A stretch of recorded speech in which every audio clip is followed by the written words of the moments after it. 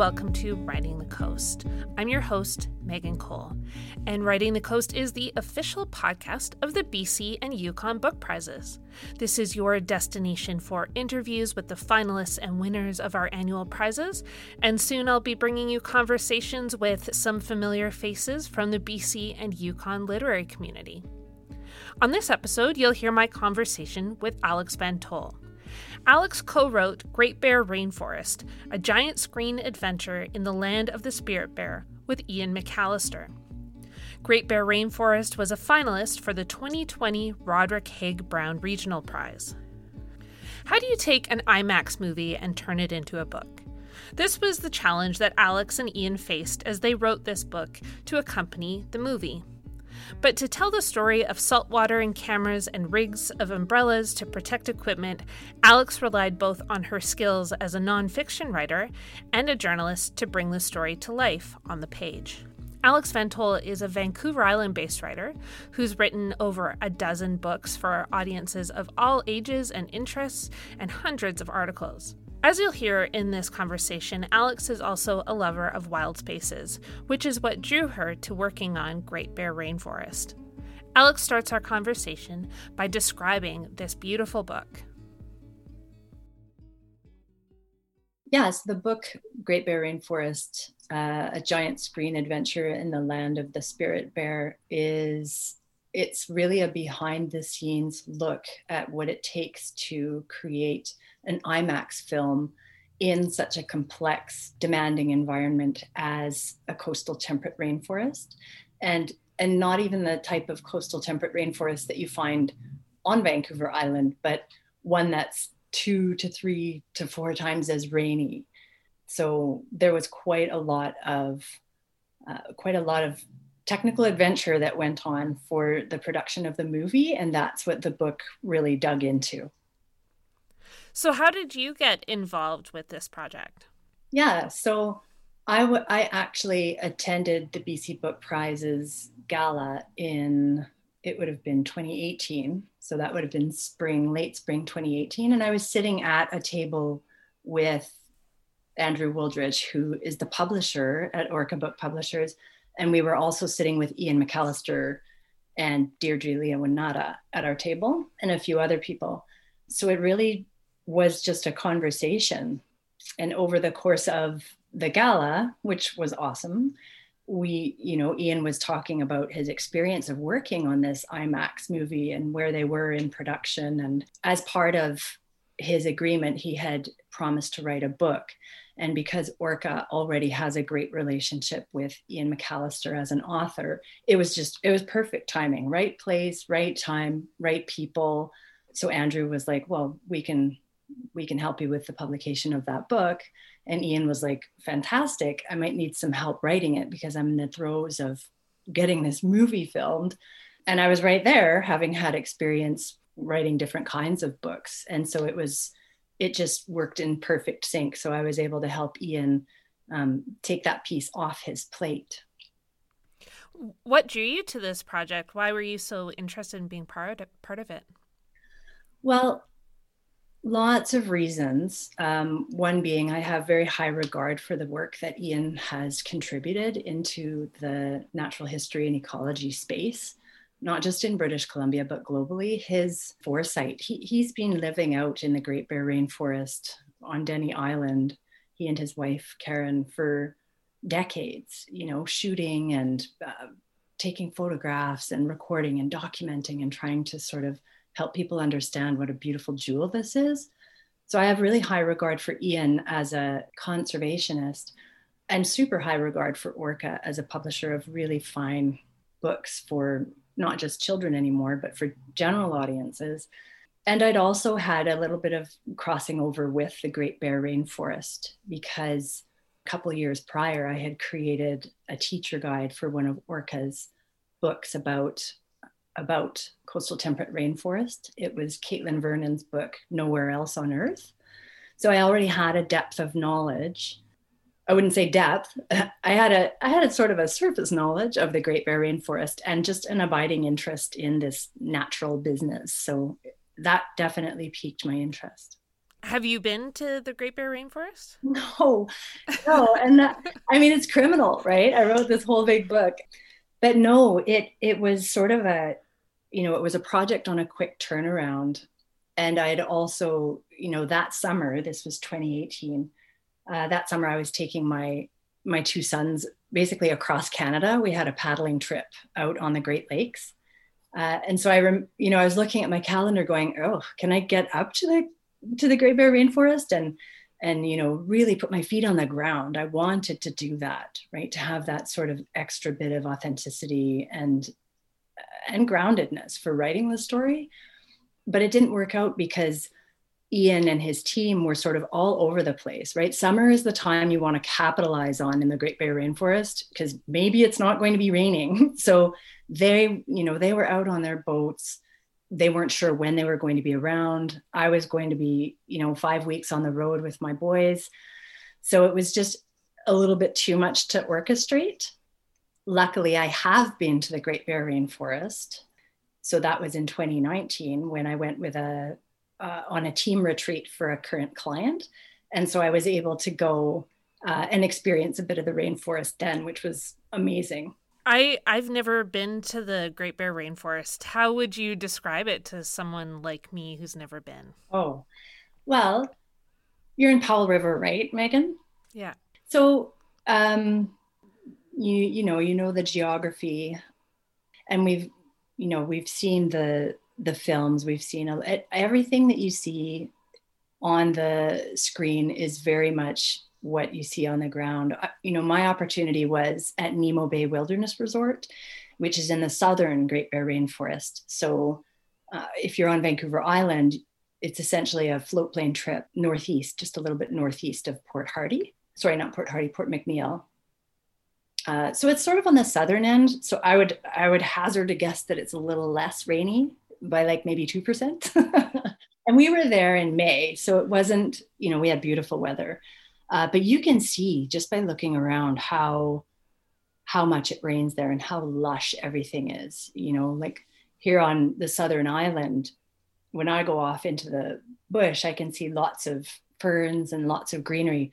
In the Great Bear Rainforest, it's even more, there's more rotting wood around. There's more, everything seems to grow bigger. There's a lot more green on the ground. And it's a mystical, beautiful, sacred space.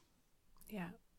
And one of the reasons, of course, that people go to the Great Bear Rainforest is to see a spirit bear. Have you had a chance to see a spirit bear? No, actually, I have not seen a bear since I left Alberta. I don't think. Wow. I'm just thinking, yeah, like since I've been out here, and that was in 2003. So I've been out here for almost 20 years and I haven't seen any bears in our forests. So no spirit bear for me. I have a feeling I would have to go farther north. They tend to sort of, the greatest population is sort of around, Bella Bella. I think Princess Island comes to mind. I'd have to go back into the book to make sure. But down on the south, in the southern parts of the Great Bear, there aren't as many spirit bears.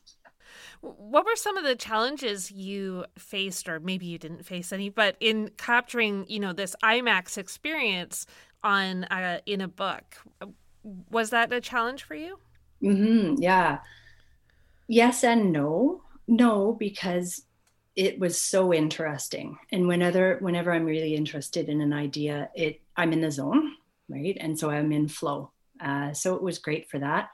The interviews I had with people were exceptional. Like I found, I went for, I think, coffee with Tim Archer, who did a lot of the audio. And I could have sat with Tim for probably another 7 hours just talking audio and, just to learn the different kinds of things he had to do to capture audio in the Great Bear and the way he, would sort of affix his recording devices to trees and the umbrellas that they put over things. And so it was so great. It was no challenge at all to have amazing conversations with the people who had worked on the film.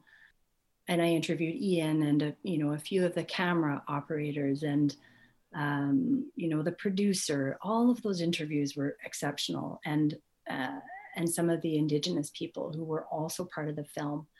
So that felt easy. The challenging part was the more logistical end of actually pulling the manuscript together.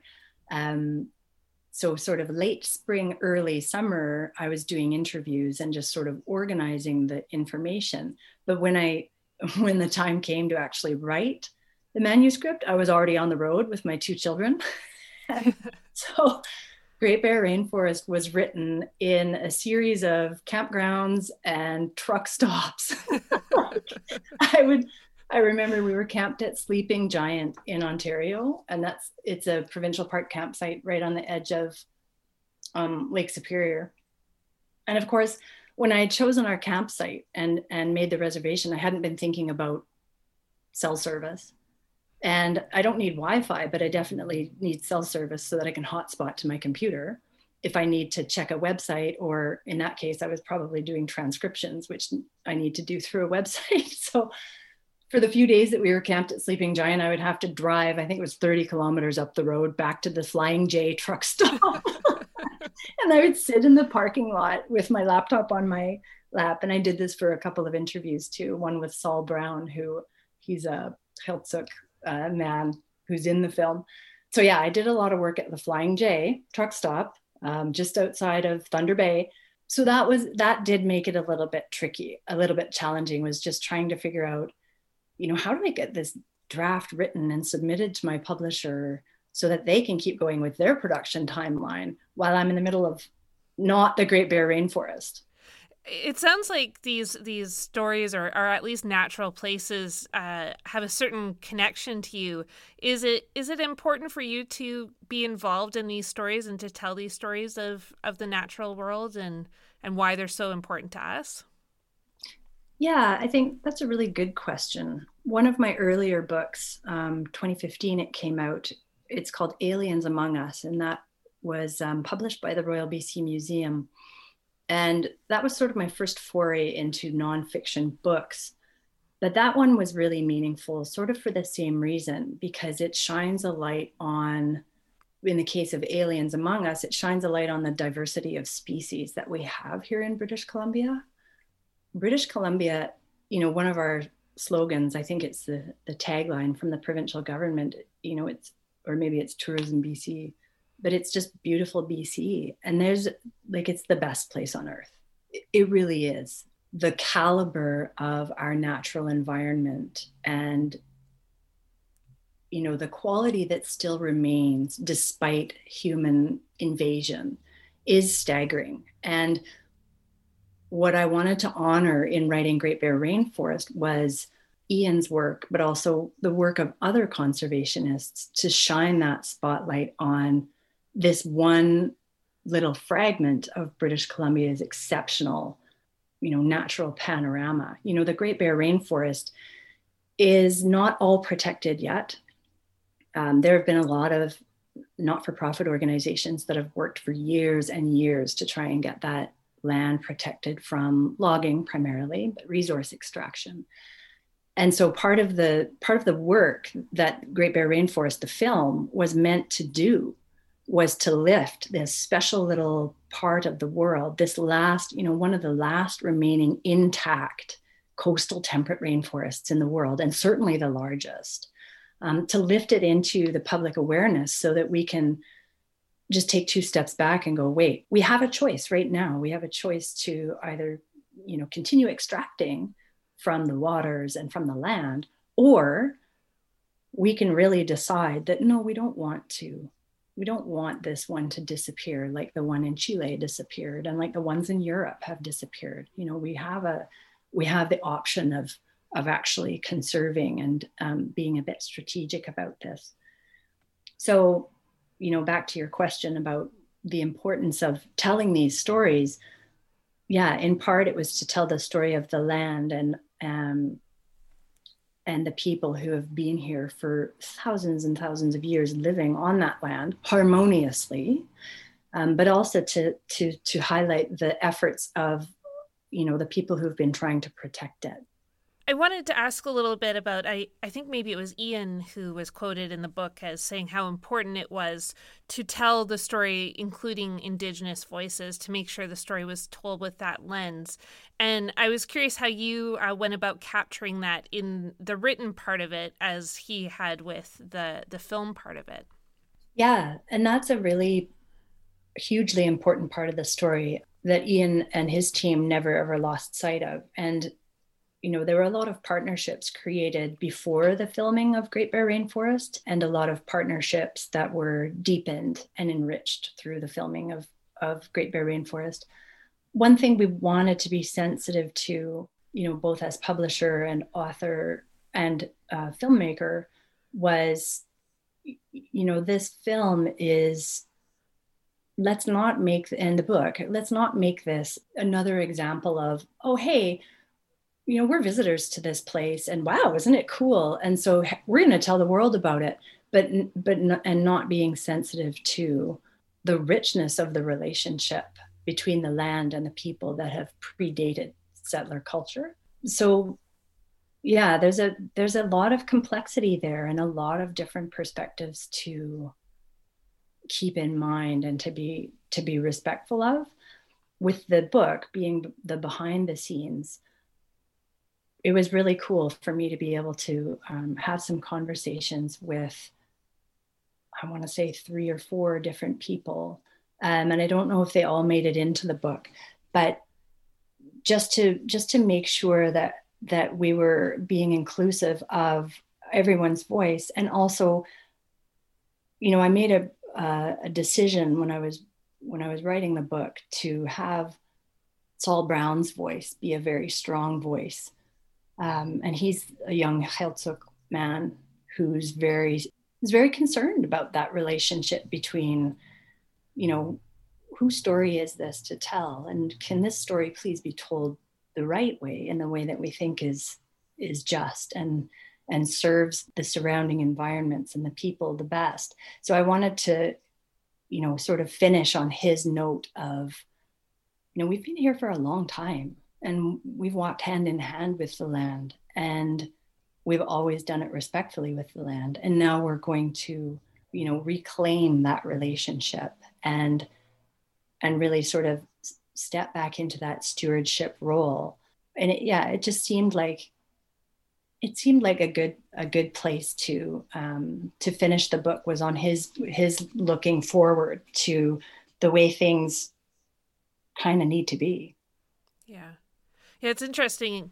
In talking with you, it's bringing up, like, it seems like there were a few books on the short list this year that really kind of spoke to those stories and experiences. Like Alejandra Freed's book was very much about that too, about working with the Indigenous communities and recognizing what tremendous knowledge they have that we've kind of been very dismissive of for so long, and how important it is to tell those stories and to finally listen, because we're not doing a very good job of that right now. That's right. What you just said, to finally listen.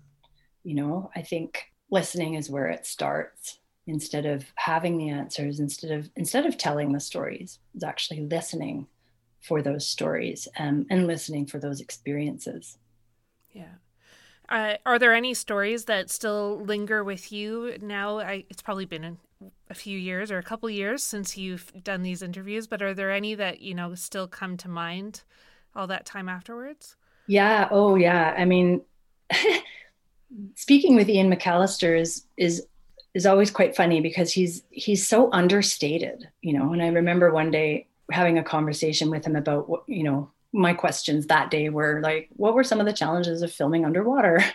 Ian was telling me about the sea lions, and, a couple of instances, one in particular where he was, he's all suited up and he's down at the bottom of the ocean with his camera, and he's surrounded by sea lions. So he's quite still and, respectful, of course. And he said the sea lions, the best way they have of figuring out what's in their space is to put their mouth on it. So he said, the moment where a sea lion puts its mouth over your head, so they can kill you.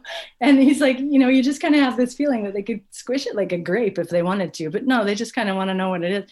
I remember just listening to that and going, I'm pretty sure I'd have a heart attack right then and there if a large sea creature came and put its mouth over my whole head. But for him, that was just a day a day in the life. So that was one that stood out for me. Another one was again where he's at the bottom, and he was trying so hard to capture herring. And he said, when they get going in their big schools, it's messy, right? You can't really get a very good shot unless you kind of hit it right at the beginning, because once they get going swimming, there's poo and there's sediment from the bottom, and it just gets really mucky. But he was talking about when a huge school of herring kind of came up from behind and caught him off guard. And he said it was so powerful, like the current as they went by, that it flattened him right against the bottom of the ocean, like in the darkness. Just something came up behind him and just went boom, like pinned him against the bottom. And he's like, yeah, you just wait until you've got enough strength to sit back up. So those were a couple of stories from Ian that I loved. Deirdre had amazing stories too. I mean, she just worked in every possible role, with such commitment and grace. Like, she really was sort of the operative, keeping the boats running, and making sure the Zodiacs had people and making sure people were fed. And she just wore so many different hats that I built such high regard for her. And then there's a good story in the book about a storm, and I won't tell it because I think Ian tells it better in the book. But there were some real nail biters out there. It wasn't all filming in the summer. They were out there in the winter. And there was one storm in particular that, yeah, it was like 6 of one, half a dozen of the other. We might actually not come out of this one. So there were some pretty gripping stories. How did working on this project compare? I know you've written a number of other books. How did it compare to the other projects you've worked on? Well, everyone, I'm sure you hear this all the time from authors, right? Every book is different. But between the nonfiction and the fiction, there definitely are differences. The process is completely different. With fiction, you really have to drop in and stay in the zone for a while. That's why you hear writers talking about having big tracts of uninterrupted time for thinking, not just for creating. With nonfiction, it doesn't have to be that way. With nonfiction, you can kind of tackle it in small sections. So it worked out really well that, yes, I had a road trip happening during that summer. So I was driving for much of the day and then getting camp set up. And it would have been really hard to write a novel with that flow in my life, because I just wouldn't have had that mental space to drop in. But with nonfiction, you can take it section by section. And you've got your notes right there, right? Like, here's what this person said. Here's what this person said. How do I connect this quote with a little bit of narrative so that it leads into the next thing? Writing sidebars. So everything kind of comes in little discrete packages, which is one of the things I really love about nonfiction. I also write for businesses and I also write for magazines. So both of those, they come from that space of smaller, more discrete stories still, but they're not part of a really big narrative arc that you kind of have to keep going in your head. So for Great Bear, yeah, I was able to write, perhaps a section from one of the last chapters, and then I would be able to add to a section from one of the first chapters and not feel like I was jumping all over the place. Did you learn anything about yourself as a writer through this process that, you're going to use on your next project? You ask really good questions, Megan. Oh my goodness. And I will say this because I interview people constantly. Did I learn anything? Yeah, I'm continually learning about the importance of deadlines, and obviously still have to keep learning this lesson over and over, because I'll set myself deadlines. And if I don't keep them, then I end up rushing and having to, drop other things in order to meet my work commitments. So I would say that's a continuous learning thing for Alex Van Tol. Yeah, I mean, I learned, I already had really high regard for people who have an abiding interest in capturing the specialness of the outdoors. But I really did come away from these interviews with, the people who work on IMAX films with a real regard for their flexibility, their fluidity, their professionalism, their complete depth of expertise in their fields, whether it's, fixing a camera that has frozen because of salt water, just trying different things, and in the book, we've got some really great pictures. Orca did such a beautiful job of laying it out. There's some really amazing pictures of, the camera rigs. There's a picture of Jeff Turner, and I think he's with Andy Mazer, and they've got, there's like this sort of rigged umbrella that they've jimmied together over top of a camera, and the umbrella is covered with plastic, and it was just like a constant experiment.